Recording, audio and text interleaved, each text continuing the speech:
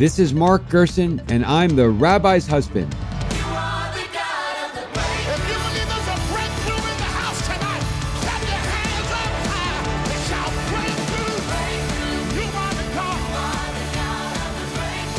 Hello, thank you for tuning in. I'm Mark Gerson, and I'm the Rabbi's husband. And here, as ever, to unearth the inspiring, instructive, and highly practical wisdom of a Torah passage with a fellow seeker of biblical truth. And today, I am so delighted to be joined by my great friend, Kelvin Beachum. Kelvin is an offensive left tackle, now with the Arizona Cardinals. Drafted as the 248th pick in the 2012 NFL Draft, it did not seem like the quote-unquote experts thought that he would be a force in the NFL. But he has since started 99 games with the Steelers, the Jaguars, and the Jets. He and his wife, Jessica, a nurse, have 3 children, and Kelvin's work with Bread for the World, Feeding America, World Vision, and other charities led him to be the Jets nominee for the Walter Payton Man of the Year Award. I saw this firsthand. When Newark had a water crisis last year, Kelvin immediately and personally arranged, in conjunction with Jets sponsors and lots of other companies, for huge amounts of bottled water to be delivered to Newark, and spent days delivering it himself. Kelvin said this upon receiving the Jets Walter Payton Award. God granted me the opportunity to play football at the highest level. I didn't want to use that opportunity just to play football. Serving others, fighting hunger, providing clean water access, providing STEM opportunities for minority youth, that's my calling. I just want to be a great disciple of Christ and a great serviceman. Kelvin, welcome to the Rabbi's Husband. I love the title of this podcast, Mark. Thanks for having me. Oh, well, thank you. And before we get into your the verse that you chose to discuss, which is Daniel 6:10, which is so interesting because I had never read the book of Daniel at all before you suggested it. So thank you for that opportunity. I just want to go into how you responded when I first asked you to be on the podcast. So I asked you on a Wednesday, and you said, I'd love to, but let's talk again on Sunday because I'm going into a fast. Yeah, you caught me at an interesting point in time. Every year, heading into training camp, I usually take a couple of days and I fast. You know, my dad, it was funny. My dad called me once I got out on Sunday, and he was like, "How does your campaign go?" And I was like, "Campaign?" I'm like, "What are you talking about?" I'm like, "I've been fasting." He was like, "Well, you were campaigning for strength. You know, you were asking God for strength." And I've never heard him call it that. But it's for me, it's a consecration. It's an opportunity to really be silent, opportunity to, really subdue my body and submit my body to what God is calling me to hear and what I need to hear from God. So, started on Wednesday night and I finished up on Sunday afternoon at 2:30. One of the longest fasts and consecrations that I've been on. So does that mean, when you say fast, does that mean you didn't eat? Yeah, no food. No food from Wednesday night till Sunday? Yeah, no food. Wow. So all I'm having is all I'm drinking is water. That's all you're drinking was water? No protein drinks or anything? No protein drinks, no mixed vegetable shakes, no keto drinks like I drink from time to time. And what was different, I usually get to go back to Mahia. I usually go to my grandfather's church in Mahia, and I usually shut in, which I find even more valuable because it's truly personal, one-on-one. We say shut in, you mean just go into the church and don't emerge until the fast is over? Correct. But, with COVID going on right now, don't have the ability to fly. Well, you do, but it's just not safe to fly. Right. And then if I were to drive, it would have been like 16 hours straight from here in Arizona to my hometown. My wife didn't feel that it was smart to, leave the house, drive by myself, probably most likely be fasted as I was driving. No, you can't do that. And then weak when I came out of the fast, driving all the way back home. So we decided to do it here, which was interesting. So, my kids, they're having lunch and dinner and breakfast, and they're like begging me to come sit at the table. Like, why am I not at the table? So it was an interesting fast, but at the same time, I got what I needed, which was, again, just being able to listen and be in the Word and have a chance to just be quiet, which for me is needed, especially getting ready to head in training camp.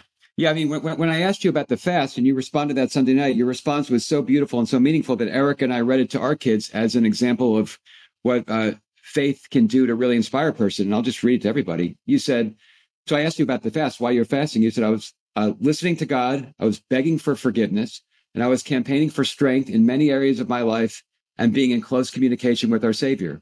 It's a must as more has been added to my plate. It's so true, man. Between kids, having a wife, trying to be as attentive to her needs and the needs of my kids.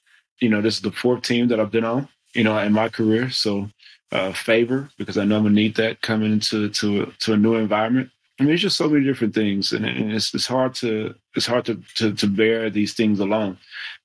So this is again an opportunity for me to I'm not gonna say push the blame, but allow me to move some of these burdens and some of these stresses to God, who I know can handle all those things. So for me, it was a special time. It's a time that I usually take every year, and I've been taking for the last couple of years. I took it, did it before I got married, did it before I got engaged, did it immediately after I blew my knee out back in 2015, and have been doing it, consistently for the last 4 years. So this is the fourth year that I did it in this particular fashion. The trainers on the teams say it's okay to fast for a few days? I don't tell many people about it. My parents know about it because when I go offline, I cut off social media as well. So I don't have access to a phone or anything like that. So if they don't hear from me, they know where I'm at. So, they're not worried and making sure that nothing is going on. But the only kind of person within my team, as far as kind of either the people that work on me or my trainer, is my trainer. So outside of my trainer, my personal trainer, nobody really knows that I'm on that. But the team doesn't know, teammates don't know. And I think it should be that way. This is not a public facing thing that I talk about a lot. It's not for self-edification. It's really for self-reflection. So, keep it among those who care, which is family and parents and kids and my wife. Well, it is inspiring. So let's get to Daniel 6:10. So tell us what happens in Daniel 6:10 or just Daniel 6 and why Daniel 6:10 is so meaningful to you. Yeah. So, and I got a lot of my resources out, so I hope that's fine. Great. But in Daniel 6, this is when King Darius and the Persian government, are making some decrees within the land. And Daniel, who's already been a very upright man and people know him to be upright, is praying to his God and has prayed to his God consistently. This is the same chapter in which, the story of Daniel in the lion's den is talked about.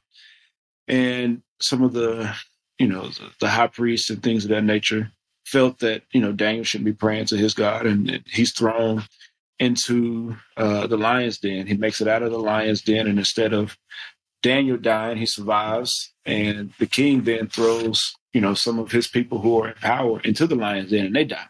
But what I really enjoy about this particular passage of scripture is really Daniel 10. In the Bible, it says, "Now when Daniel knew the writing that was signed, he was sent into the house, his windows being opened in the chamber toward Jerusalem. He kneeled upon his knees 3 times a day and prayed and gave thanks to God as he had did aforetime." And this passage for me it's not a passage that's kind of striking and kind of blows your socks off. But what I find about this particular passage is the study of posture. And I did a study on posture, I want to say a couple of years ago, just the ways in which we approach God. And it's you can be on your knees, you can be standing, you can be flat on your face. It talks, in many parts of the Bible, it talks about laying prostrate. And I just find this particular passage to be, again, as I'm getting ready to head into camp, is something that's so powerful. No matter what Daniel was going through or what was happening within that particular time and government, the king, what have you, I think right, nobody can. King Darius. It was fascinating that he continued to pray consistently. He continued to go back to his knees. He continued to open his window towards Jerusalem and continue to pray. So for me, I just find that passage so appealing, so relevant, because I was thinking and considering even what's going on in our society right now. If Daniel was living right now, I think Daniel would still be opening his window toward Jerusalem and still praying 3 times a day. So just find the passage to be inspiring. And there's so much you could pull out of it. But that was kind of one of the things that I wanted to, just touch on, because again, the fact of him praying, the fact of him going into isolation, the posture in which he took and the consistent posture that he took, right? No matter the decree that came from King Darius, no matter the outcome, which he didn't know at the time, but going into the lion's den, he knew whatever he was going to do and however he was going to be treated, perceived, that praying to his God was the most important thing to him. That's right. And it's such an interesting passage because it seems from reading it like Daniel achieves, I suppose, very much like Joseph. He achieves prominence in the court of a Gentile king. The Gentile king likes him. In this case, the other people who've achieved prominence seem to get jealous of Daniel. They seem to convince the king to have this decree saying no one is to pray for 30 days. And as you said, Daniel insists on praying just as he had every other day, like nothing had happened. Nothing was going to interrupt his commitment to God or the constancy with which he expressed it. And, you bring up, another great character and another great person in Joseph and how those two have parallels and being able to go up the chasm of government in spite of their own beliefs. Joseph had a much longer route to get to that point, but both, right, parallel being able to go up the chasm of government at the time. And, I find this to be very interesting because, some people aren't okay in their own skin. Like they don't right. have conviction to be okay with just who they are. And if you look at both those characters that we've talked about today, both men, both Daniel and Joseph, they were very committed to being exactly who they were in whatever moment that was. I mean, you think about Joseph and Potiphar. It doesn't matter what Joseph was doing. He was still committed to one being an upstanding young man, in whatever environment he was committed to his God in whatever moment that was. Same with Daniel. Whatever moment that was, he was committed to his God. But I think that lends to the conversation that you have to be content and okay with who you are. And you have to be committed to who you are. And you look at both men, neither one of them were afraid. Neither one of them, they didn't, I call them jellybacks. Some people, they one way one day, another way another day. These were men that were very, very contented, very, very committed on who they were and what their purpose was. And they were cool with being in those positions, but they were also very content with praying to their God, and no matter what circumstance that they happen to be in. So for me, I find that it's something magical and something special about having your own conviction. And you look at both men have their own convictions. They absolutely did. And both their convictions were deeply rooted in God. Joseph cites God all the time, as does Daniel. And I think the constancy that you point out is so important for us today, but also in the story, because it says when the king speaks to Daniel, he says, the God whom you serve regularly. And I think it's the regularly, I think this is 6:17, that is that's so important, is that the king regularly or continually, depending on the translation, is that it's the constancy, it's the continuity, it's the regularity of Daniel's prayer. When Daniel kept on praying after the king was tricked into issuing his decree, he just prayed as he had always done, exactly like you said, because he was comfortable with who he was. The king could forbid him from practicing his religion. It wasn't going to change how he practiced it, the posture he had, the number of times he practiced it. And there's this very interesting passage in the Talmud, which is effectively a competition among rabbis, where they're asked to cite the most important verse in the Torah. And Rabbi Akiva, perhaps the greatest of them all, says the number one verse is love your fellow man as yourself. Ben Ozzy says, this is the book of the generations of Adam. On that day, God created the creation of heaven and earth. Another rabbi said it's Shema Yisrael. Another rabbi said it's love your fellow man as yourself. And in comes Ben Pazzi, who says no. And he cites this verse from the book of Numbers, which says, you shall sacrifice a lamb in the morning and sacrifice a lamb in the afternoon. He said, that's the most important verse in the Torah. So the Talmudists universally judge the winner to be Ben Pazzi, because it's the constancy that's the most important. It's not the spectacular one-off event that defines who we are. It's you sacrifice in the morning and you sacrifice in the afternoon. And that was judged to be the most important verse in the Torah. And that's what it seems like the king is responding to here. He says, this is what you do regularly. And it's the continuity, it's the constancy, which is so important for Daniel in the Talmud and for all of us today. Something to piggyback off of that is it just shows you that if you're consistent and if you're committed to being consistent, and if you're so rigid in that consistency, it's other people that will talk about you.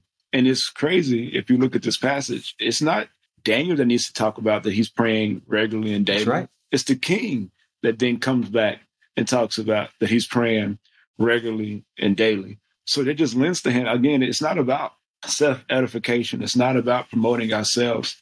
It's about allowing, one, God to work through us. And it's not us that has to talk about what we're doing. That's a great point. People around us, because we're living a life. And you talk about the rabbi that talk about you sacrifice in the morning, you sacrifice in the evening. You're living a life because you're doing that sacrifice consistently. Exactly. You're no longer having to talk about it. It's being done. It's put into action. And I think with no matter where your faith is at, what religion you come from, what ethnicity you come from, if you're working out your faith and working out your own soul salvation daily, you don't have to talk about it. It's those around you that see it and they talk about it. Exactly. That's such an interesting point. Daniel, he says very little. He just does. He just does. It's an action word. Praying is an action word. It's not. You don't have to go and promote your praying. Right. Praying is an action word. It's a relationship between you and our Heavenly Father. Like it's very simple, but it's action. It's working. Much like we do on a football field. We work. We go. We do stuff. And it's, fans who get to enjoy it. I think in the passage of scripture, when you look at Daniel is just doing the work, and it's something special. Again, I love, the concept of beating to your own drum, having your own convictions. He has his own convictions. He's doing it because he wants it. He loves it. He believes in it, and it's consistency that drives him, again, going up to Cassism. Going back to Joseph, it's the work. Like he was in the dungeon continuing to pray and interpret dreams over and over and over. It was nothing of his own. It wasn't nobody outside the jail beating the drum and trying to get Joseph out of jail. Nobody. Nope. All he was doing was doing the work. He was doing the work. That's right. He was acting, and God responded. And it's so interesting, given your point that Daniel doesn't say anything, he just acts, and then people respond to being inspired by his actions, because the king basically gets Jewish theology perfectly upon observing Daniel. So Daniel doesn't say anything, but this is what the king says in response. So he observes Daniel just continuing to pray despite the decree. Daniel's thrown to the lion. The king says to Daniel, I hope your God saves you. The next day, the king comes, and you could just almost imagine how nervous the king is. He says to Daniel, did you make it? And then a voice comes and says, my God, close the mouths of the lion. So the king is happy that Daniel survives, but then he gets Jewish theology perfectly. The king does, the Gentile king. He said, for he is the living God. In other words, in that God is the God of life. God is the God who wants to operate in history, in the world, as distinct from a God who, like a lot of pagan gods do, glorifies death and wants human sacrifice, which is very common in ancient days. He says he's the living God, exactly right. And then then he gets Jewish theology really perfectly. He said he rescues and saves. That's how God defines himself, as the God of the Exodus. He rescues and saves. That's what God is. God defines himself. His most important act was actually not creating heaven and earth. It was taking the Jews out of slavery and bringing us into freedom. And the king gets that by watching Daniel. Daniel hasn't. It's very simple. Yeah, it's very simple, and it's amazing to see all the different parallels and how those things come out. God is a God of rescuing. God is a God of life. And it's seen, throughout the whole entire Old Testament. That's right. It's a God of life. It's so funny when I was thinking about this conversation, I thought about, and kind of also, you talked about, when we talked about the fast earlier, you think about one of the smaller prophets, you think about Jonah. And when Jonah went into the belly of the fish, his purpose was to go to Nineveh to be able to go and preach repentance to the people in Nineveh. That was his sole purpose. And what did God do? God gave him life. He rescued him from the belly of a fish. Right.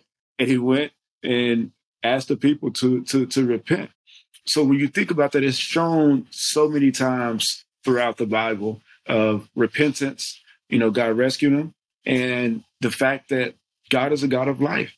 And it's shown consistently throughout the Old Testament so many times that God is a God of life. So it's amazing to see Daniel in this passage. You think about it. You think I've been to South Africa and I saw a lion walk by us. We were actually on a truck, on a safari. Saw a lion, very, very calm lion walk by us. But can you imagine a hungry lion in a lion's den when he's supposed to eat and God closes the mouth of a lion? That's no easy feat. No, No easy feat. All night in a line that's hungry all night. That's no easy feat at all. that's right. But Daniel has the constancy, and then God rescues and saves, because the king probably observed that God rescues and saves. But it's also what Isaiah said. Isaiah said, "I want you to be a light unto the nations." Mm-hmm. It's like, how are you supposed to bring people to God? Not by speeches or sermons or trying to convince them of anything. You be the light. Just be like Daniel. In other words, act in a way that people want to say, I want to have what he's having. I want to have what she's having. And then that's what it means to be the light unto the nations. And that's what Daniel is. He has this constancy.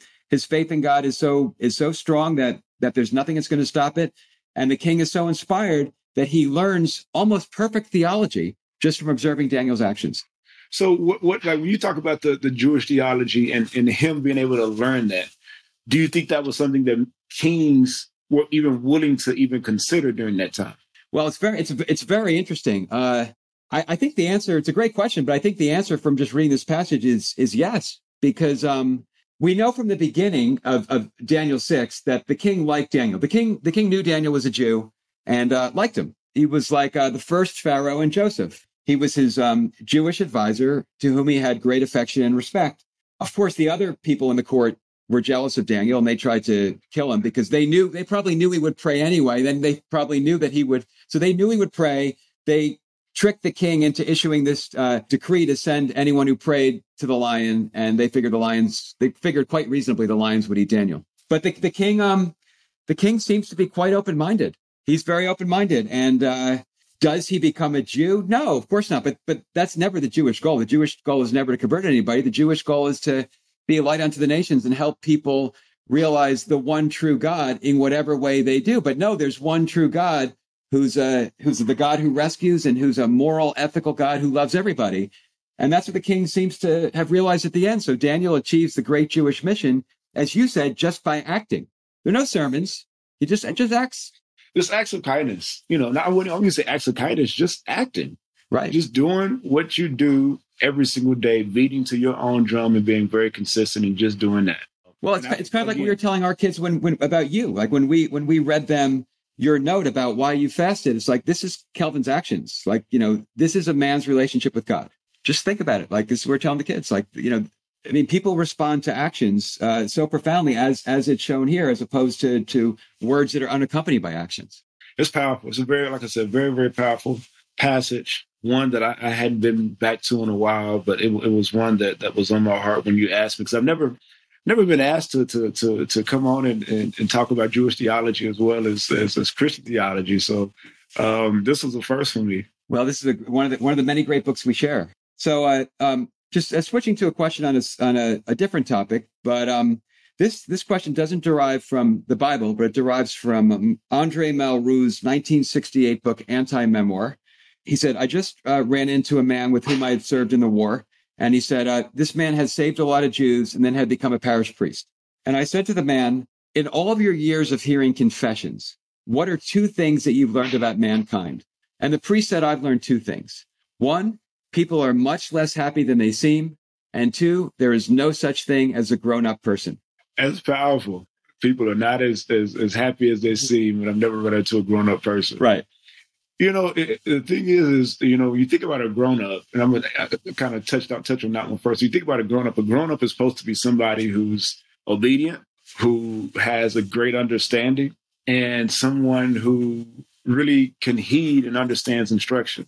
I actually posted something on Twitter and Instagram yesterday and talked about obedience. And I'm like, I'm grown and I still struggle with obedience. So, am I grown up? No, I'm still trying to figure it out. When you talk about the first point of we're not really being happy, I think it goes back to the conversation we've had today, that if you're not happy in your own skin and you're not comfortable in your own skin, you'll never be happy. You'll never be content. That's right. Well, I think that's exactly what the priest was saying. Now, interestingly, there is no Hebrew word for obedience, because in Judaism, we don't even have a concept of it. When there's no word for something, there's no concept of it. So that's what the parish priest said. Those are the two things. So if Andre Malraux were to ask you the question, and he were to say, Kelvin, in your 8 years of playing in the NFL, what are two things you learned about mankind? That's a tough question. Two things I've learned about mankind. It's a really tough question. I would say the one thing is, I think as mankind today, we really don't understand the concept of empathy, like as a society. I don't think we understand how people have hurt or have been hurt, nor can we really understand how to resonate with those who have been hurt. So I think that would be the one thing that I've learned in my 8 years, just recent, actions of humankind, just the fact that I don't think we really understand empathy. Number two is there are people in the humankind race who do have a heart. Like, they do have a heart. They have a heart for people. They have a heart to serve. They have a heart to see people rescued from some of the unforeseen circumstances or very hard circumstances that they have going on in their life. But those are the two things, and I know they're kind of starkly different. But at the same time, I think those are the two things that I've learned is in humankind we don't have enough empathy. But at the same time, in the same race, we do have people who do have a heart, and people who want to see change in our world and want to be a part of the change, be a part of the solution. That's so interesting because the point about empathy, I'm thinking back to Adam Smith, who said that, and this is probably writing in the 18th century. He said that he was talking about a gentleman of England, and he said if a gentleman of England were to hear that 100 million people in China died in, I don't remember which, some kind of natural disaster, he said he would speak very seriously about how terrible it is and how tragic it is. And then he would go back about his business, and he would be more upset if he lost his little finger. But, it's that people don't naturally have this kind of empathy. And I think one of the great things the Bible does is it tells us you have to love the stranger. In other words, it's not natural to you, but you have to do it. We don't have to be instructed to do things that are natural to us. No one ever said, whatever you do tomorrow, go to the bathroom when you wake up. Like, if something's natural, you don't have to be instructed. But because empathy doesn't come naturally, the Bible over and over again tells us you have to love the stranger. Right. And the thing is, the commandment in the Bible talks about, love God and love your neighbor. That's right. I think we've gotten to the point where we understand the vertical and loving God, but how often do we really, really work at loving our neighbor, loving our fellow man? Again, no matter the nationality, no matter the religion, no matter the ethnicity, no matter where they came from, do you love your neighbor? And sometimes your neighbor is not somebody that you know. Right. It's somebody that you can meet somebody on the street. You could be traveling and meet somebody, that you never come in contact with. But it's the fact of being able to love somebody because of how much our God has loved us over time, down through the years, whether you're reading the Torah, whether you're using the Bible, what have you, and how God has continued to show his love to us. Right. And if everyone's created in the image of God, if one really believes it, that's kind of the infrastructure that one needs to love the stranger. If you believe everyone's created in the image of God, then you can love the stranger. Exactly. Without question. Well, Kelvin, thank you for such an interesting conversation about so many things, but particularly Daniel 6:10, not just 6:10, Daniel 6. And again, thank you for educating me. I have a beloved nephew named Daniel, but that's the extent of my knowledge of Daniel.